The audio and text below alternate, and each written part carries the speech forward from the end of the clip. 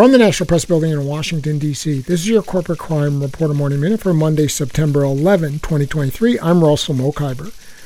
The USDA's Food Safety and Inspection Service last week recalled more than 15,000 pounds of smoked sausage. The sausage is being recalled due to potential extraneous materials, specifically bone fragments. The particular item is the Hillshire Farm smoked sausage, made with pork, turkey, and beef. The affected sausages are sold in 14-ounce packages with a November 11, 2023 use-by date. Hillshire Farm notified the USDA of the issue that as of this writing, there has been one oral injury relating to eating the affected sausage. For the Corporate Crime Reporter, I'm Russell Mokhiber.